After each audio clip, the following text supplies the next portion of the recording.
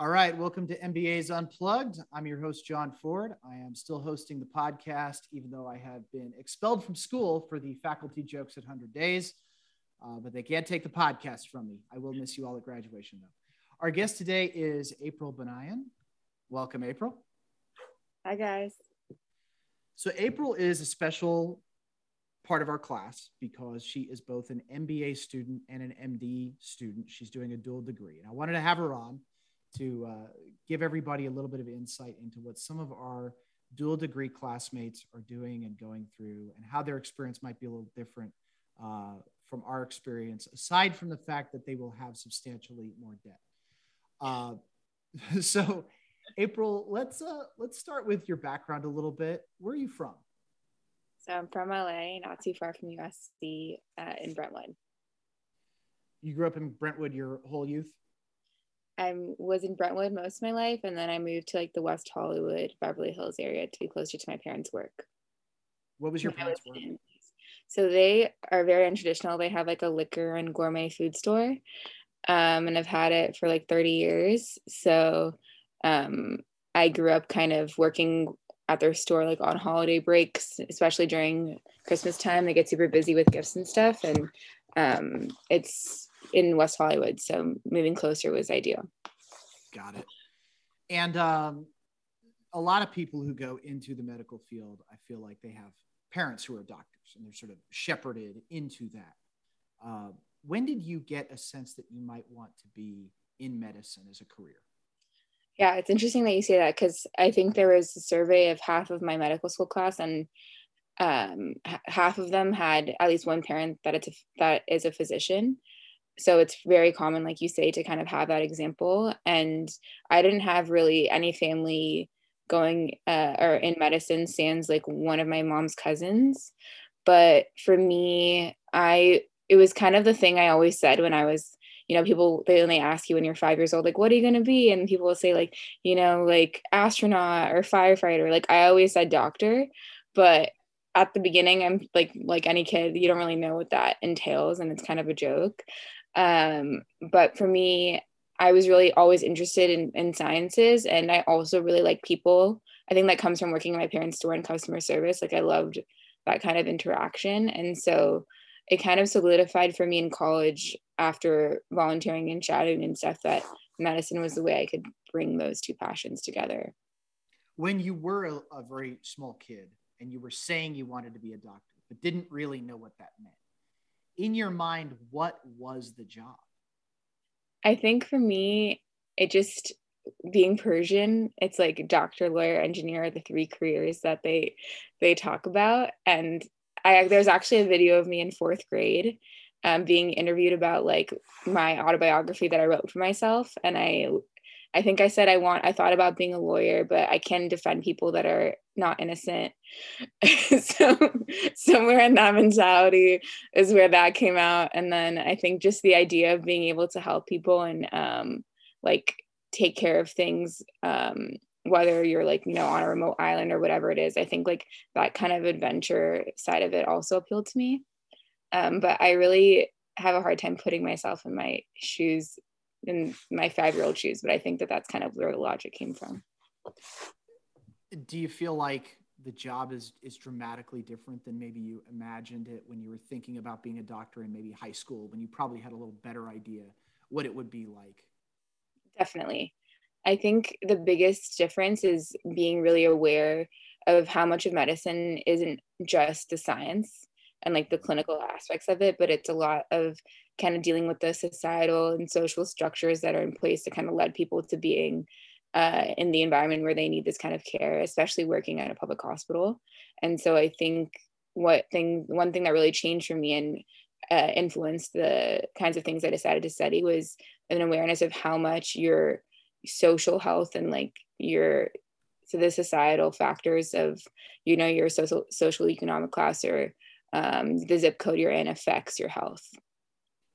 How did you get exposed to that side of it? Was it just being in medical school, or did you seek out experiences that might sort of broaden your view of the kind of patients that you're seeing? Yeah. So when I was an undergrad, my major was called health promotion and disease prevention, which is essentially public health.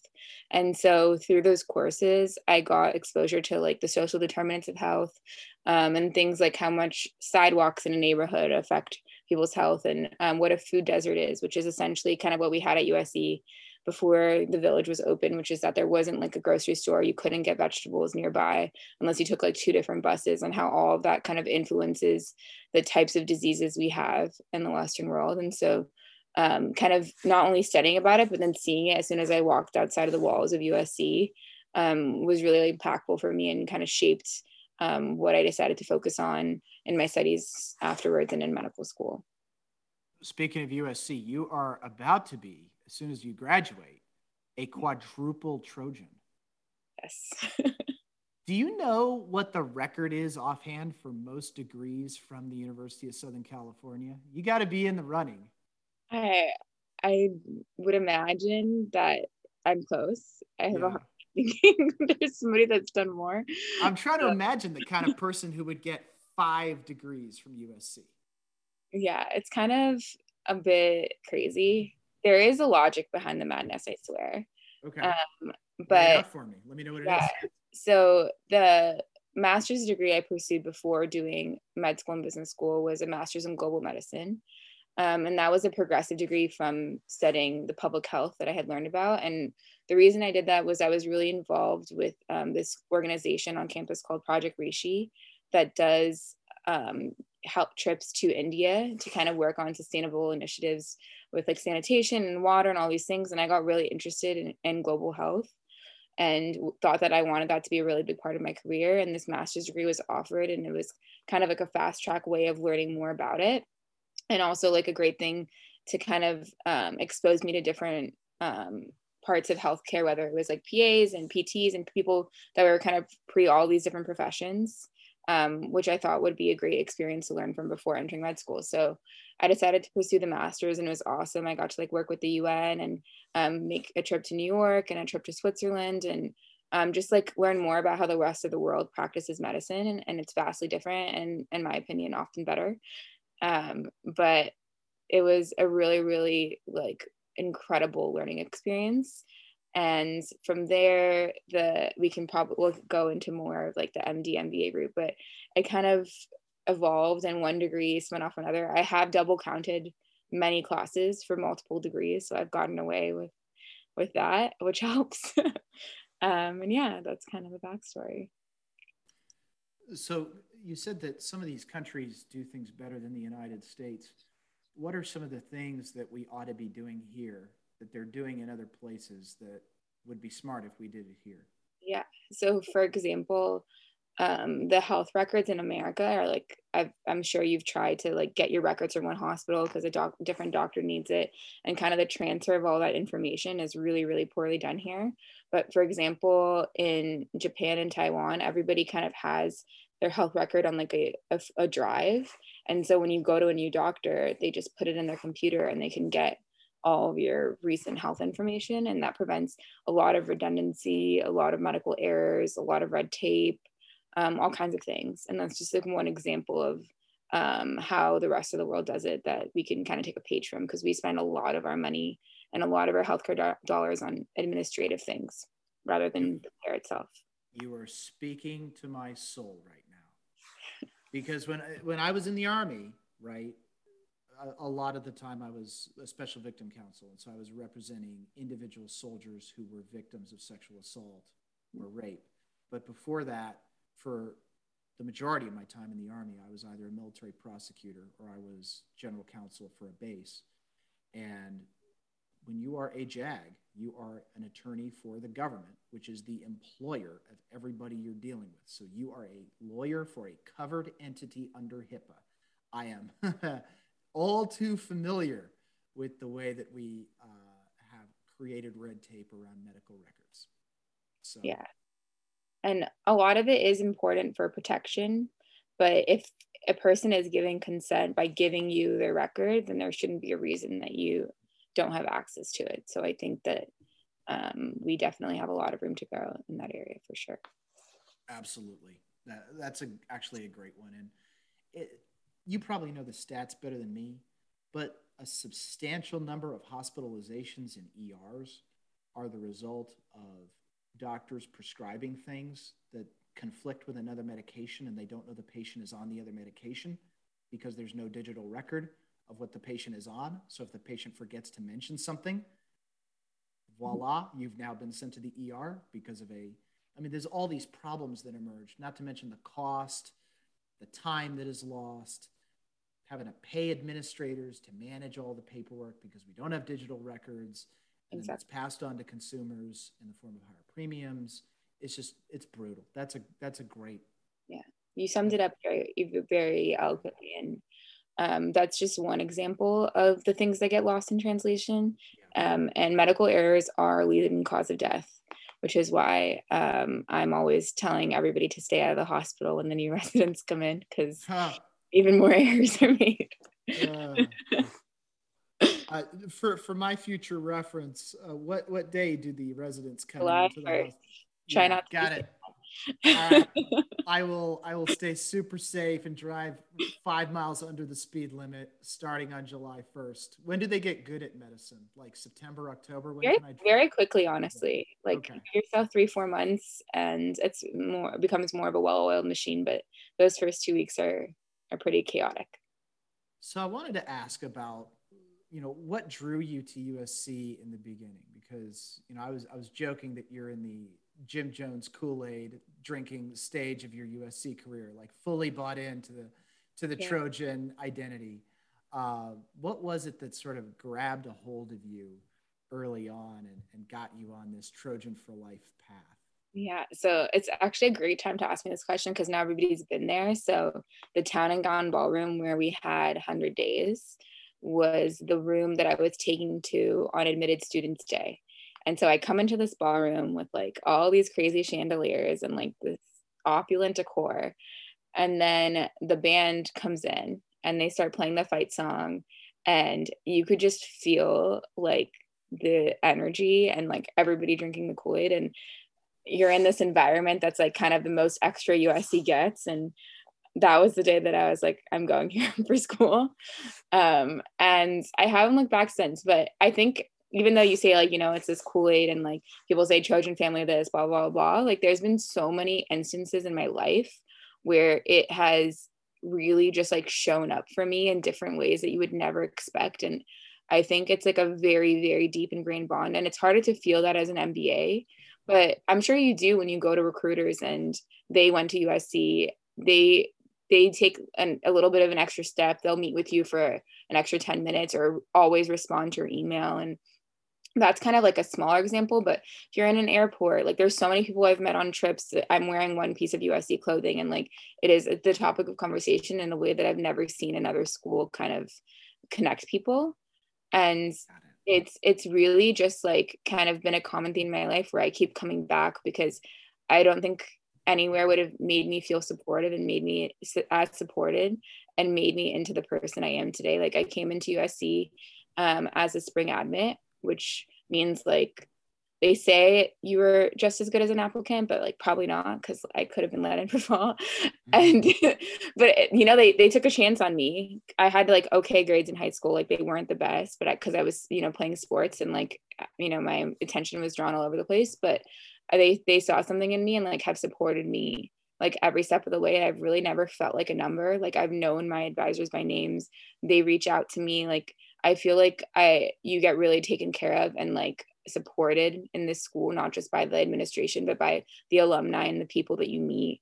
One of my scholarship donors that I've known since my first year has like literally connected me with so many people in medicine that I've met through residency. Like just, like really crazy opportunities have come my way from being a Trojan, and I drink the Kool-Aid because I've seen it prove itself out.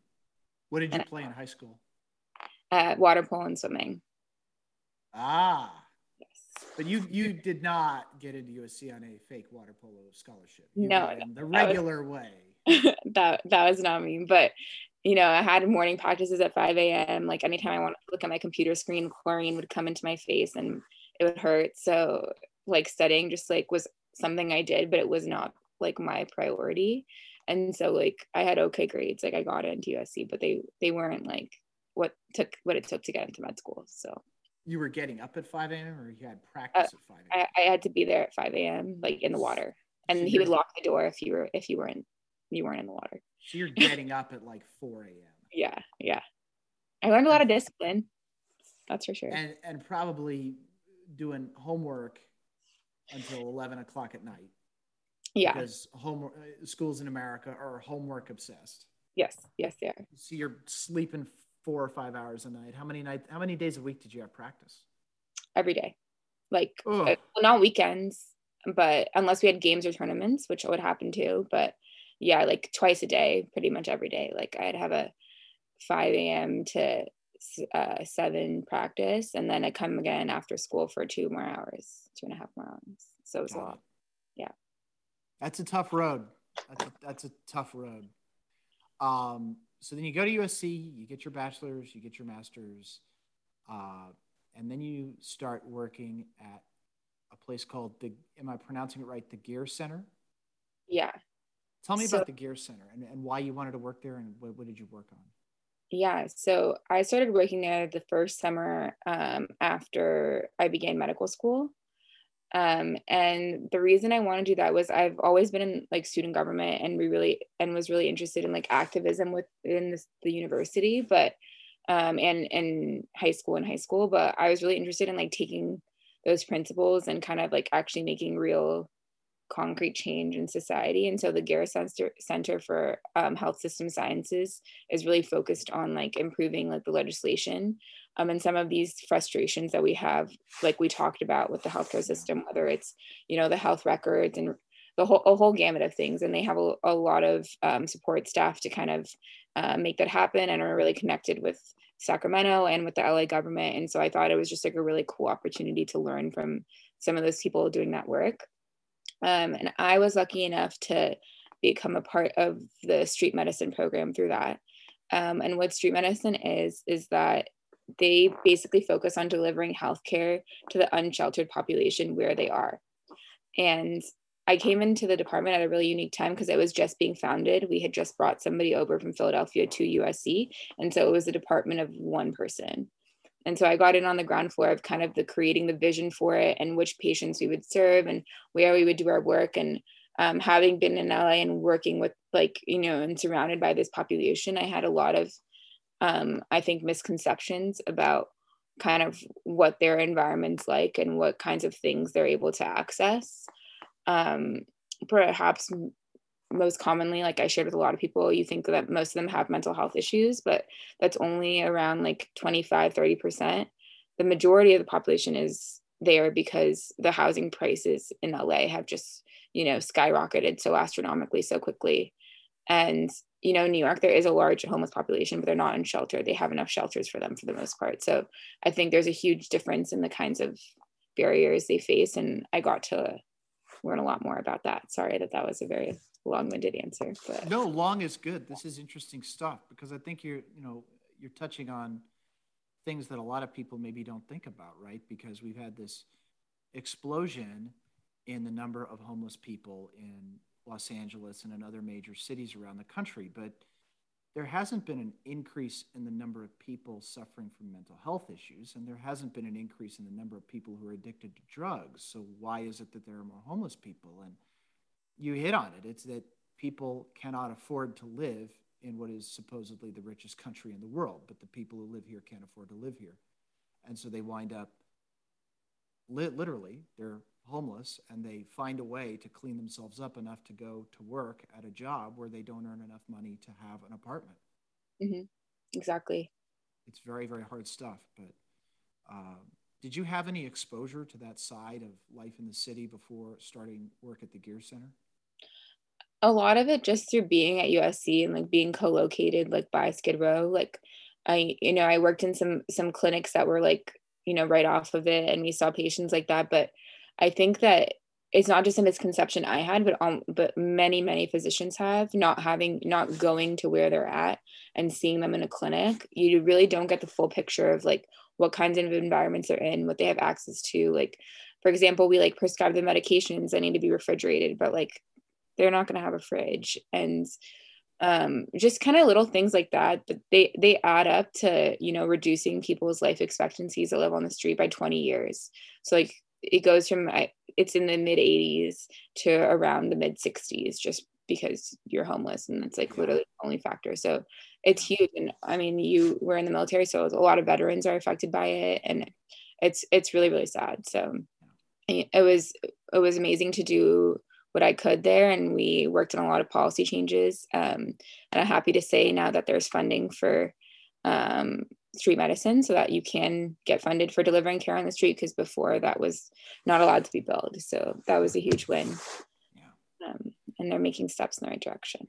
That's fascinating stuff. And there may be, we're about to switch tracks, there may be a podcaster who is professional and skilled enough to make a transition from helping the homeless with their healthcare to hyping the Vegas trip. I am not that podcaster. I am not going to try. So I'm just going to embrace the awkward transition to, all right, everybody, we have a trip to Las Vegas coming up at the end of April. So let's get ready for that. We've got a block of rooms at Harrah's. I think that there are still rooms available. Please book a room if you're interested. If you don't want to stay at Harrah's, I think Harrah's is going to be fine. I'm going to be at Harrah's. I know there's fancier hotels, but it's going to be a lot of fun. You're going to be around your classmates. It's going to be a last hurrah before graduation. And April just told me that Tiesto, Alesso, and Zedd are all going to be in town, and people are going to be going to those music shows. It's a big weekend. The NFL draft is going on. There's apparently a fight going on, an organized fight, not just people randomly fighting. Not Will Smith. Not Will Smith. No, that's the fight. Will Smith and Chris Rock are going to be fighting at the MGM. But it's going to be a really fun trip, and I would really encourage people to sign up for the Vegas trip, get your room booked, put your information on the Google sheet, and it's $600 for the room at Harrah's. It's something like that. You're not going to miss the $600, but you will miss the opportunity to spend this time with your classmates and have a really good time out in Las Vegas. So everybody sign up for the Vegas trip. April, you're going to Vegas, right? 100%. I will be there, and I'm very stoked about it. It's our last time taking a trip together, probably before the end of the year, so I wouldn't miss it. Are you staying at Harrah's, or are you staying someplace nice? I'm not staying at Harrah's. I'm sorry. It's okay. It's okay.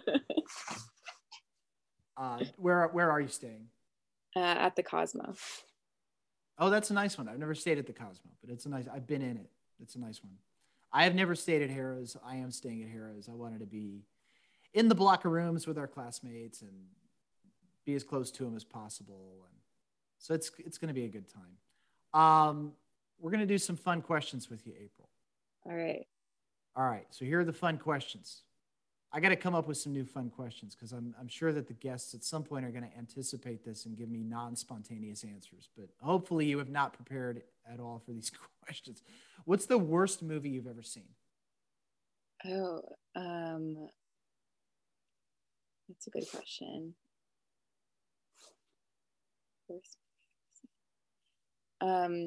Honestly, just I hate scary movies.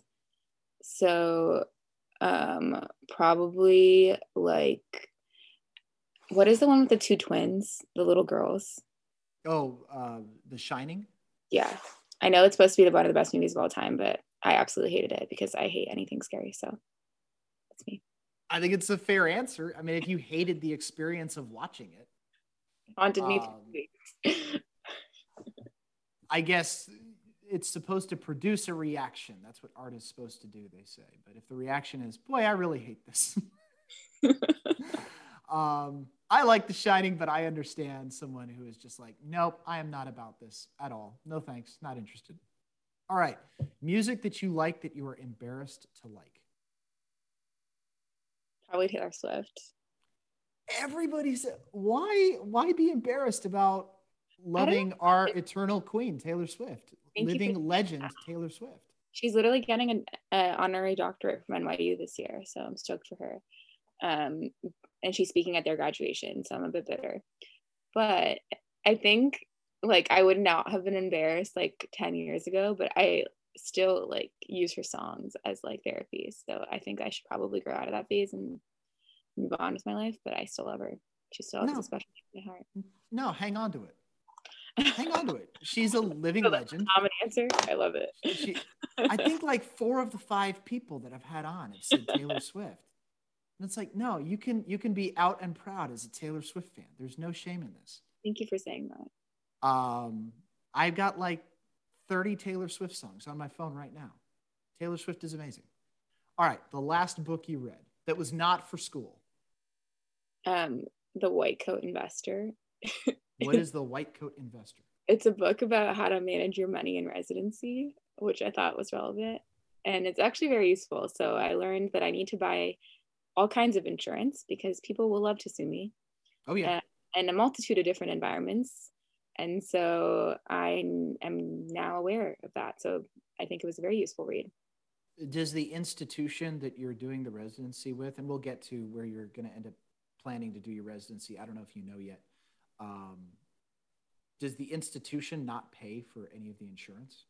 So that's what the book taught me. Like that's what I thought going into it. And they do pay for your insurance of mistakes you make, like in the hospitals that they like have you training in. But like, let's say I'm on a plane and they call for like a doctor on board and I do something that's like not like the standard of care, which probably would happen because I'm on a plane and don't have all the things I need. Like I could get sued in that environment and the hospital's insurance would not cover me because I'm not in a hospital. Ah, got it. Got it. All right. So you grew up in LA, college all the way through in LA. Yes. Outside LA, what's your favorite place you've been? My favorite place that I would like consider living in is New York. I go there like 6 times a year. I'm obsessed with it. I lived there for a month in August and did a rotation and try to go there as much as I can. But in terms of like my favorite place I've ever been, I would say probably I went to Mexico City on Dia de los Muertos. And that was absolutely awesome. Like my parents, because they're in the liquor business, were invited by a tequila company and they had this event and everybody did the face painting. And then we went inside a bull rink and there was like a whole concert and it was just like so cool. So, and I love Mexico City in general. So I think that would be up there. With the big parade? Yeah. You know, they did not used to do the parade. Yeah, it was started because of James Bond. Yes, it was started because it's in the opening scene of a James Bond movie. Yep. And Mexico City's officials were like, that's a great idea. We should actually do that. We should do that for real. And then they did it. Now they do it every year. I literally went like the year after that movie came out. So. That's fantastic.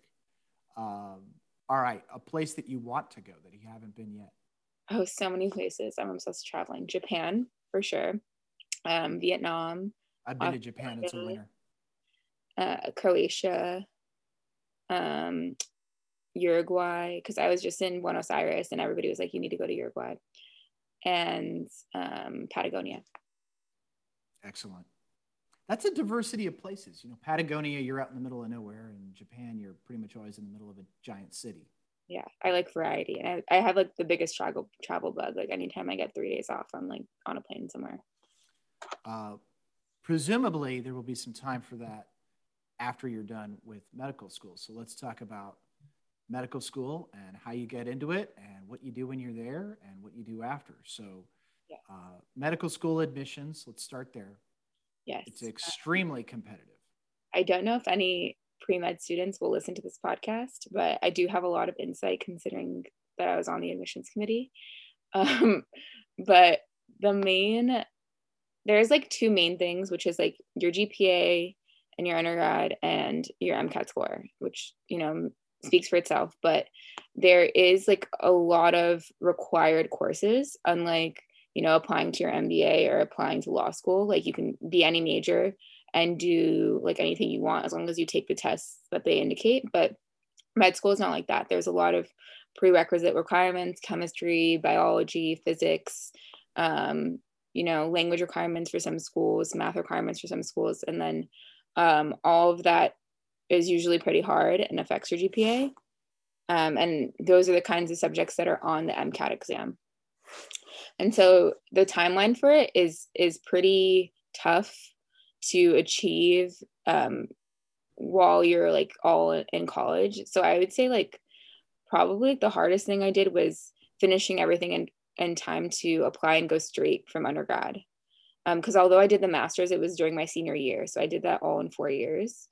And the reason it's so hard is that you need to take all of those courses and your exam before the end of your junior year. Because by the end of your junior year, you're applying. So it's essentially like all needs to be done within 3 years of school.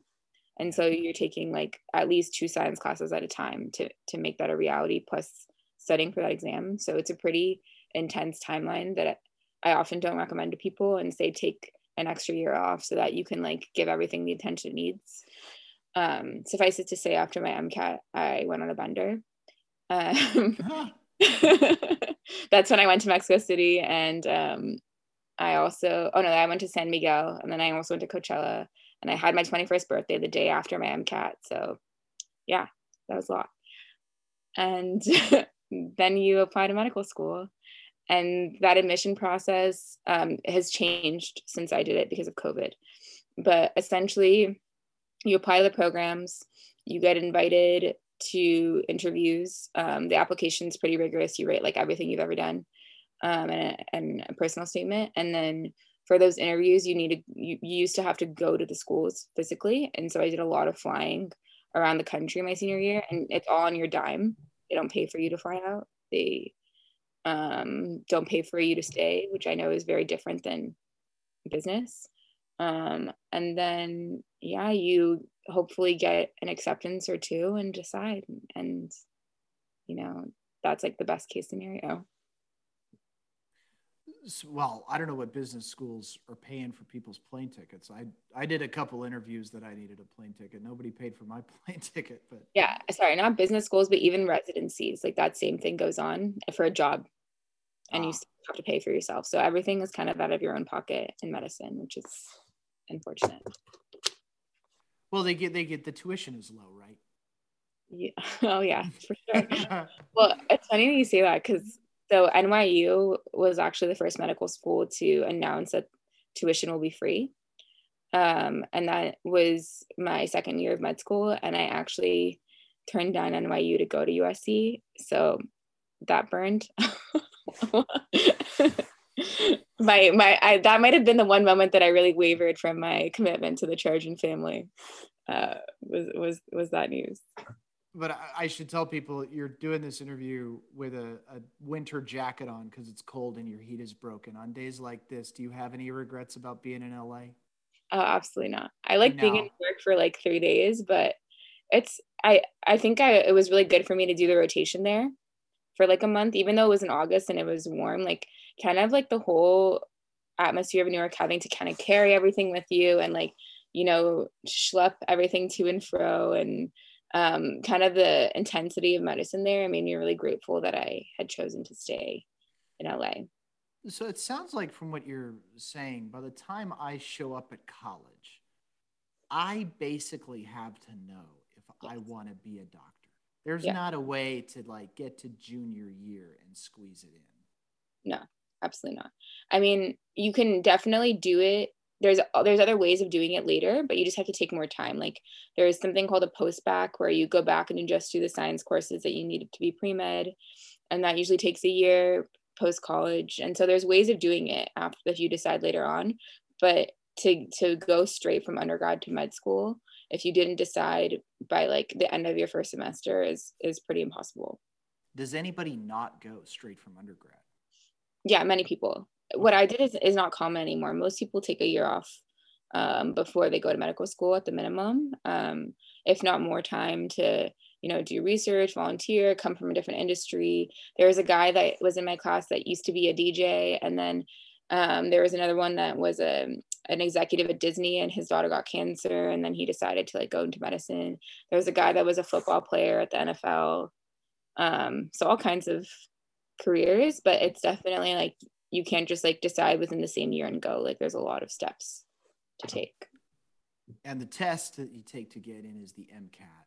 Yes. And I have heard that the average MCAT score for doctors in the 1970s would not even get you into medical school today. That is how competitive it has become. it it I'm I did well. Like you don't stay at USC unless you like, kill yourself for that test. And even then it's like, kind of up to chance and what questions that land in your lap. Um, I was lucky to do well enough to be able to stay in LA, but I was like mentally prepared to have to leave and go somewhere else. Yeah. The road not traveled, we're happy to have you in LA. We're happy to have you at USC. But the road not traveled, what are the places you might have looked at going outside LA if you had to leave LA? Yeah. So I mentioned New York and like moving to NYU. And I think that was the one that I considered most seriously. And I recognized that me living in the South probably just wouldn't work out too well. So I nixed that option. And then there were some other options in California, like Irvine and NorCal. But for me, like I recognized that the reason I was able to kind of maintain some semblance of a social life while also being pre-med was that I had my family like near me to kind of like my mom would like meal prep me food and like come help me like kind of do basic life so that I could kind of maintain both halves of my life and stay fulfilled socially and within school. And I knew that I would not be able to do that in medical school if I didn't have them nearby. So like my family was a big part of my journey getting there. And I was like, if it ain't broke, don't fix it, kind of a thing. So you get through organic chemistry and all the other pre-med courses, and you get your top tier GPA and your top tier MCAT score, and you clear all the hurdles, and you defeat the fire monster at the end of the Marine commercial, and you finally get into medical school. What's the program actually like once you get in medical school? It's more intense than anything you picture. You think doing the MCAT is a hurdle, but they compare it to drinking water out of a fire hose. And that's the best analogy that I've heard. For 4 consecutive years, just nonstop. Yeah. I mean, the main thing is just like, you've never processed and, digested that much information that quickly ever in your life. And it is so overwhelming because you realize that the way that you've studied your whole life, whether it's like making flashcards or Quizlets or whatever it is you used to do, is just like not efficient enough to get that much information in your head that quickly. And so, you go through all these iterations of taking notes and all these things, and you realize like even that's not efficient enough. And every way that you used to learn has to be like, deconstructed and changed. And I think that that's like kind of the biggest challenge of medical school is really just like learning how you learn. And I think people always like in the MBA are like, like, how are you like so like aware of like you're able to respond back and ask a question to the professor so quickly? And I wouldn't say that I'm any more intelligent. It's just that I've really learned how to do school and how to process things that quickly, and I've never stopped doing that. And it's like becomes like a skill like anything else that you build over time. And so I'm just like able to learn things really, really quickly because you have no choice but to do that, or like if you need to survive, basically. So it starts with 2 years in the classroom, right? Yeah. What kind of classes are you taking? So it's systems based. So what that means is like you'll do like the pulmonary system, which is the lungs, and the cardiovascular system, which is the heart. And so each system that you go into, you learn the physiology of it and then the pathology. So that's how it goes right and then how it goes wrong. And then you learn the pharmacology, so what medications affect it. And then you learn the cell biology. So you look at like microscope slides of like how those cells work and function and what goes in and out of them, down to like, like the sodium and potassium level of things. And then you go back out kind of macro about how each of these systems you've learned about connect. And you have like kind of skills exams where you learn how to practice listening for like the defects that you learned about on people. And then you have anatomy. So you literally go into a cadaver lab and take that organ, sorry to be disgusting, out of somebody's body and like dissect it and really see it for yourself. So kind of you do that process over and over again for all of these different systems in your body, and layer that information on top of each other. And each block you'll take an exam on kind of all of that combined. So it's the structure of the classes is a lot of lectures and reading, followed by a lot of practical exercises where you're actually going to put this into effect before we put you into the next 2 years, which is the clinical part. And for that's changing a lot too, though. Yeah. Now with like recorded lectures in Zoom, I think they're realizing that the value of doing lectures in person. So med school was always recordings based. Like you didn't have to go to class ever, like before COVID. So we often, most people didn't go to class anymore because again, the efficiency thing, like taking notes while you're watching it is like much more efficient than rewatching it again. And so you realize that going to class is not like the best way to learn, and you watch everything in 3 times speed. You get a Google Chrome extension and you eventually learn how to listen that fast. And but it's kind of very interesting because I think now that med schools are appreciating that they're doing a lot more things in person that are about digesting and like breaking down and putting back together the information rather than having people come in for the same lecture and giving it every single year after year when there's not really much change that goes on. So it's moving towards that direction across the country. And for the pace of the workload, in law school, people are always surprised to hear that there basically are no assignments, and that at the end of the semester you take an exam and that's your grade, as opposed to business school where I felt like there were assignments almost constantly, especially first year. Do you have work that's due throughout the semester? Is there an exam at the end that is all or most of your grade? What's the structure of it in terms of workload? Yeah, so there's an exam at the end of every block, like those systems that I talked about. Yeah. So we at Keck don't have periodic quizzes, and that like allows time to, do your extracurriculars or like all these different, research and clubs people are in. Some other medical schools do it differently and have quizzes, but ours doesn't. And so it's very similar to law school in that sense. But unlike, I don't know if law school is like 5 days a week, but like sometimes we'd come in on weekends, like the school was like around from 8 to 4 almost every day. Yeah. So that's the first 2 years. The second 2 years is the clinical portion. Yes. So what's involved in the clinical portion?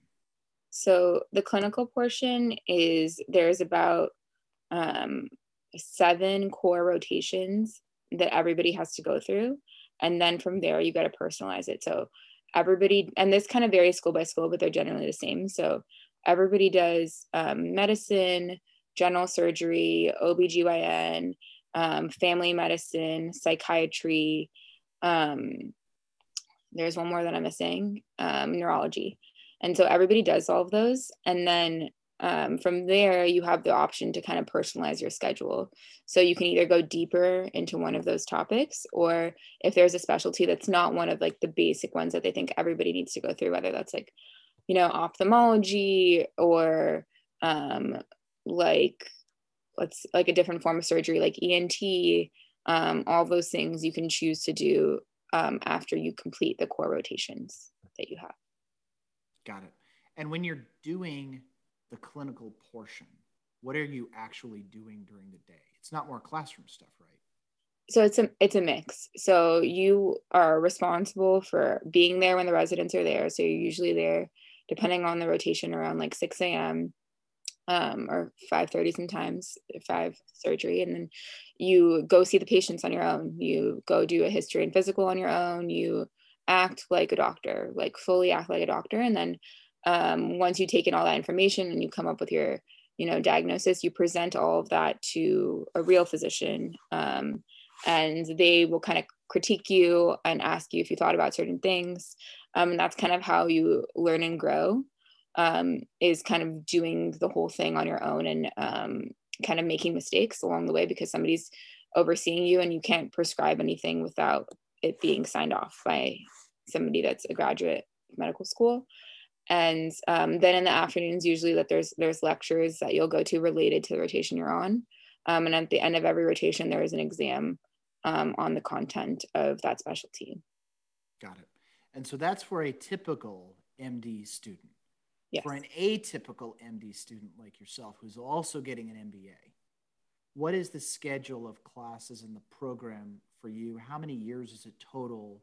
Because you're taking a 4-year degree and a 2-year degree, and you're doing both of them. Is it yes 6 years? Is it 5 years? How much time do you spend in school to do the dual degree? So it's 5 years, which is like the benefit of doing it together. And the way that it works, I'm glad you asked this question because I get it a lot. And you can kind of choose. So you can either choose to do the MBA after the first 2 non-clinical years, like the classroom years. You take the year off, do the full first year of the MBA, and then have the 2 subsequent years to finish up your electives. But that's not typically the path that's chosen because you get graded during your clinical years, and and that like affects your residency placement. And so they recommend not taking time off because you want everything to be really fresh in your mind when you're going through that experience. So what I did was I took off time between my 3rd and my 4th year of medical school, so my 2 clinical years, and I did the whole first year of the MBA with you guys.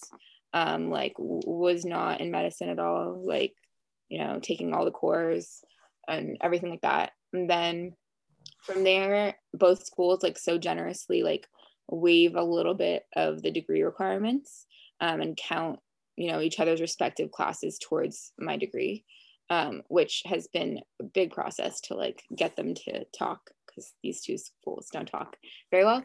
But like I did a month less of clinical rotations in my 4th year, and then I only had to take an additional 7 MBA courses in my 2nd year, as opposed to, I'm not sure how many you guys take, but I know it's like about 7 a semester or something like that, right? 5 a semester. Yeah, depending on whether it's the 1.5 unit courses. I'm going to end up taking 6 this semester, and 2 of them are the 1.5 unit courses. So kind of maybe 4 courses-ish less, 4 or 5. Yeah. So the summer after I finished our first year of the MBA, I did like literally the Monday after I went back into rotations, and was also taking a summer MBA course because they were online. So I was like, I might as well take advantage of not having to go in person.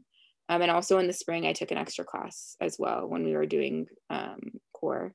So I've tried to kind of sprinkle it in because during rotations, I can't be in class in the daytime, like I'm working. And usually they'll, let me off around 5. So I'm taking all night classes this year, like somebody else that has a full-time job. There is a debate going on about making medical school 3 years instead of 4. What are your thoughts on that?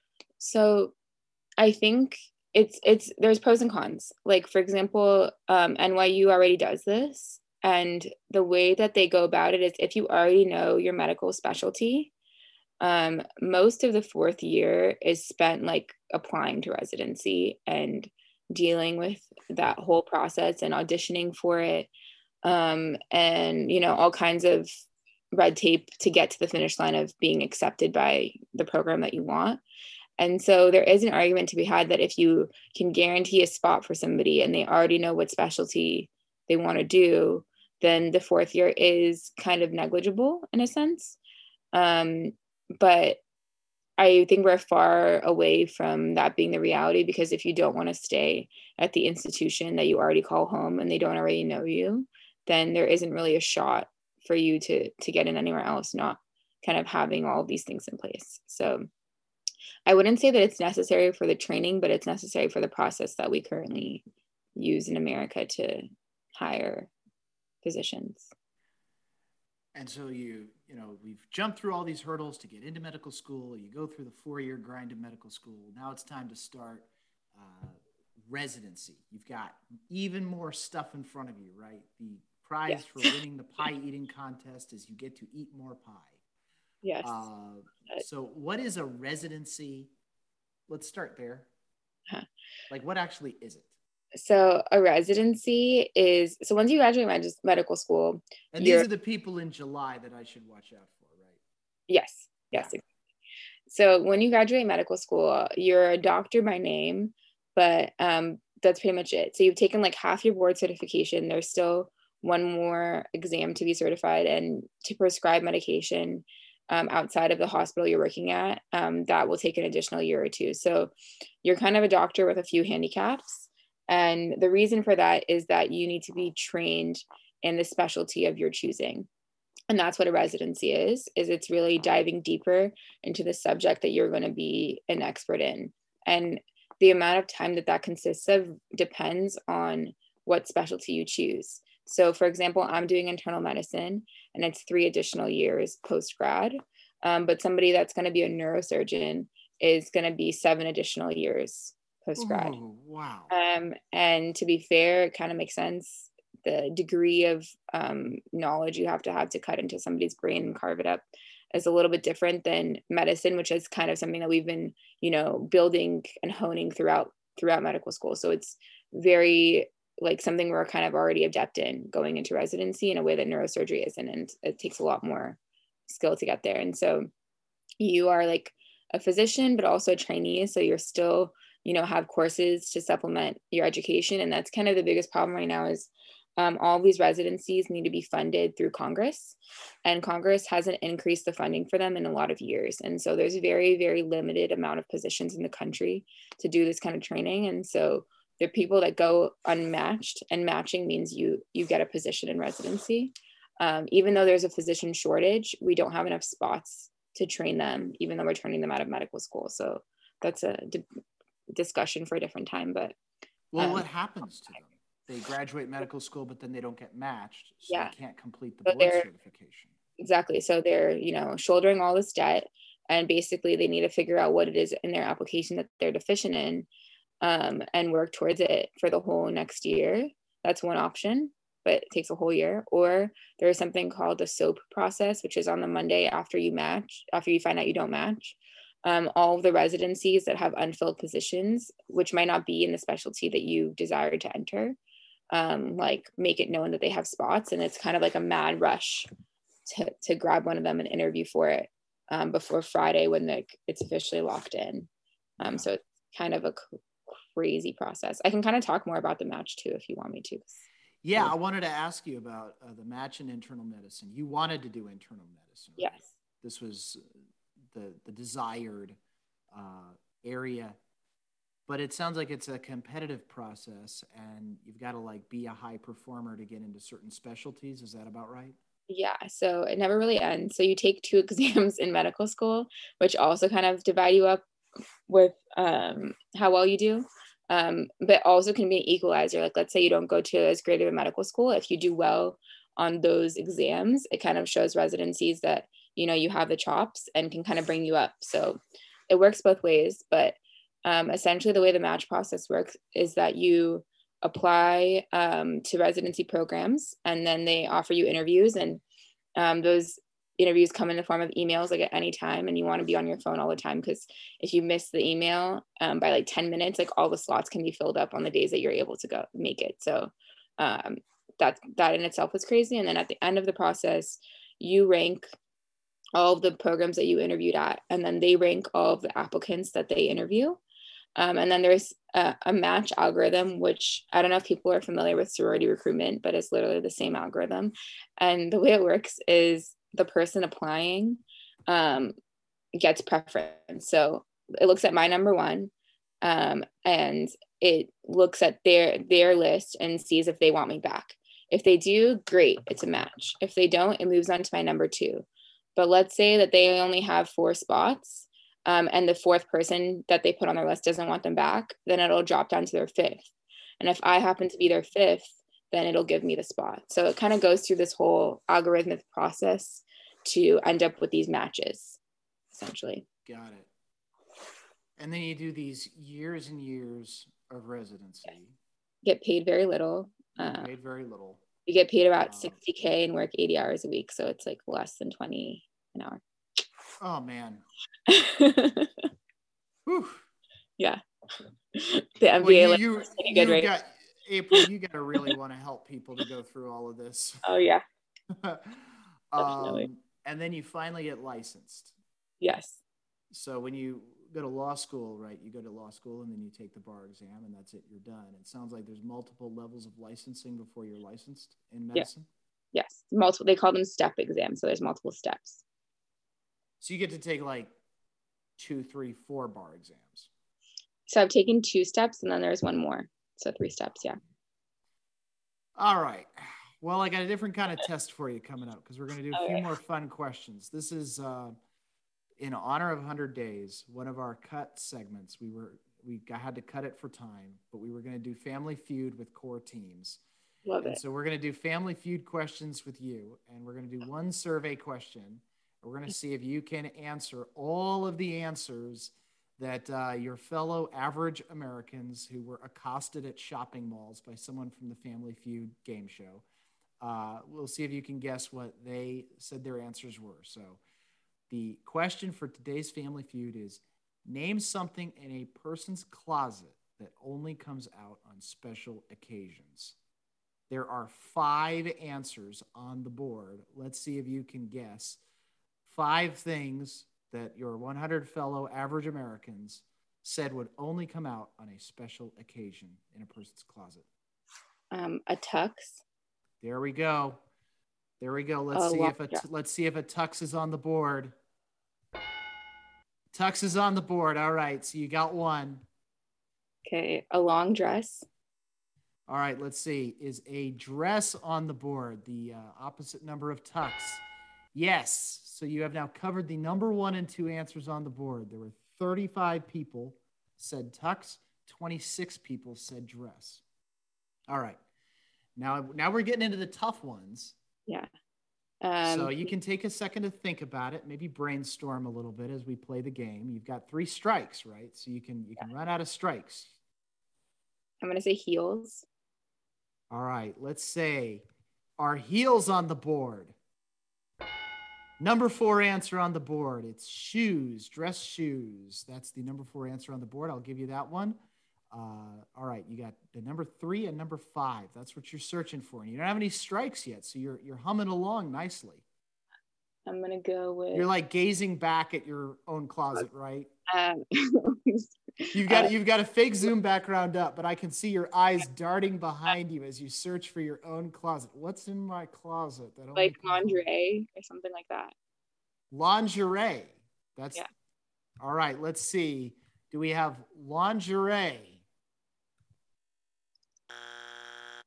Oh no, not lingerie. I would consider that a special occasion, but I'm proud of people for. Apparently, your fellow Americans do not consider that special enough. Your fellow Americans need to have more fun, is what I think. Yeah, like a costume. A costume. All right, show me costume. Not a costume. These are good answers, I swear. That was a good answer. I think costume is a good answer. I think lingerie is a good answer. I think these are all good answers. All right, but you're down to your fair or unfair. You're down to your last strike, and you got to get the number 3 and number 5 answers. Maybe think about accessories you might wear. A tie. A tie. All right, let's see. Is a tie on the board? No, it's not on the board. I will tell you though. Yes. Because the number 1 answer is a suit or a tux. I think a tie is implied. So I'm going to give you another swing here. Okay. To see. I'll give you the clue like a diamond necklace. All right, let's see. Do we have a diamond necklace? Jewelry is on the board. You've got it. Now you've just got the last answer on the board, the number 5 answer. And for those counting at home, 35 people said tux, 26 said dress, 10 people said jewelry, 6 people said shoes. So for the quants in our class, there are 4 people who picked this number 5 answer. Yeah, that's going to be like impossible. I'm going to go with. You want to think about it? Maybe brainstorm a little before you answer, because there's no more freebies. I gave you 1 freebie. I know you did. You were very generous with me. I'm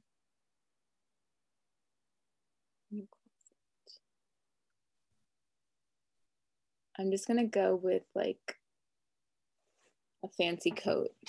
A fancy coat. Show me a fancy coat. I think I'm getting this one.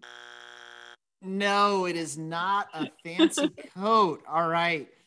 Let's reveal what 4 Americans said was something in a person's closet that only comes out on special occasions. It is a shotgun. Oh, I would never have gotten that, but that says good things about me, so I'm okay with it. Well, special occasion, like an intruder. A wedding is a special occasion, and maybe the mall was in Arkansas. I don't know. Yeah. This is a very this is literally, we went to middle America and 4 people were like, I keep a shotgun in my closet, not a gun safe. Not a gun safe in my closet. And it comes out on a special occasion. I knew my answer was very California based to begin with because I said a coat, which for other people is a regular occasion, but for me is a special occasion. So right. Yeah. Different strokes. Well, a gallant effort, and frankly, I think sometimes not winning is the better side of the coin, because if you had guessed shotgun, I agree, that would be concerning. You might report me, honestly. Either you're Googling the answer during the show, or we have additional questions for the podcast to dig into any of that. But all right, so that's Family Feud. We're now at the end. So this is time for us to talk about what's next for you after business school and after medical school. You're matched with internal medicine at UCLA, right? Yes, the most ironic of endings for Miss Trojan. So plot twist. But you're staying in LA, so that's good. That's what you want, right? You want to be in LA. Yeah. I'm really happy with my choice, and I'm happy it worked out. So you're getting the MD, you're getting the MBA, you're matched with internal medicine. You got 3 years of that ahead of you. And what's the long-term plan after that? Because you could do all that, right, with just the MD. Why get the MBA as well?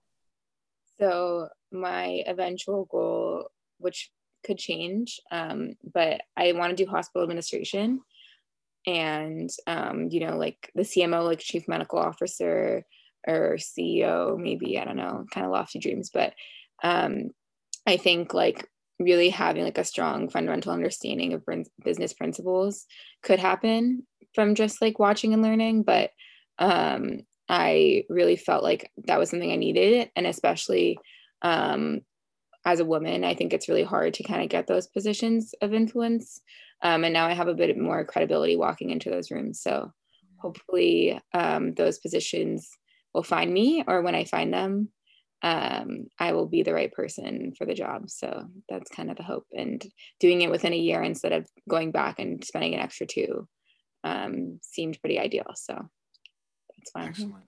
So your ultimate goal is to do more than just practice medicine. You want to be in a leadership position at maybe a hospital or a medical school, or because all my kind of work has been about kind of what needs to change in the health system. And I've realized that one of my favorite mentors is, I'll leave you guys with this quote, is if you don't have a seat at the table, then you're on the menu. That's a good quote. Those are words to live by. That's a good quote. April, I want to thank you so much for spending some time with us. I think our classmates are going to learn a lot about the other side of the coin for some of our dual degree students. It was a lot of fun talking to you, and best of luck in your residency at UCLA. We will forgive you for betraying us at the very end and going to the arch rival. But I think you got a bright future ahead of you, and I'm very grateful that you spent some time on the podcast with us to talk about what you're doing in the medical program. Thank you so much for having me. All right. Thank you, everybody. We'll see you next week for the next episode of MBAs Unplugged.